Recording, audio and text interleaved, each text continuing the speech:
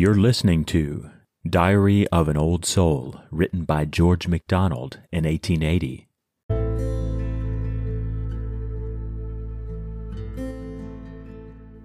As to our mothers came help in our birth, not lost in lifing us, but saved and blessed. Self bearing self, although right sorely pressed, shall nothing lose, but die and be at rest in life eternal, beyond all care and dearth.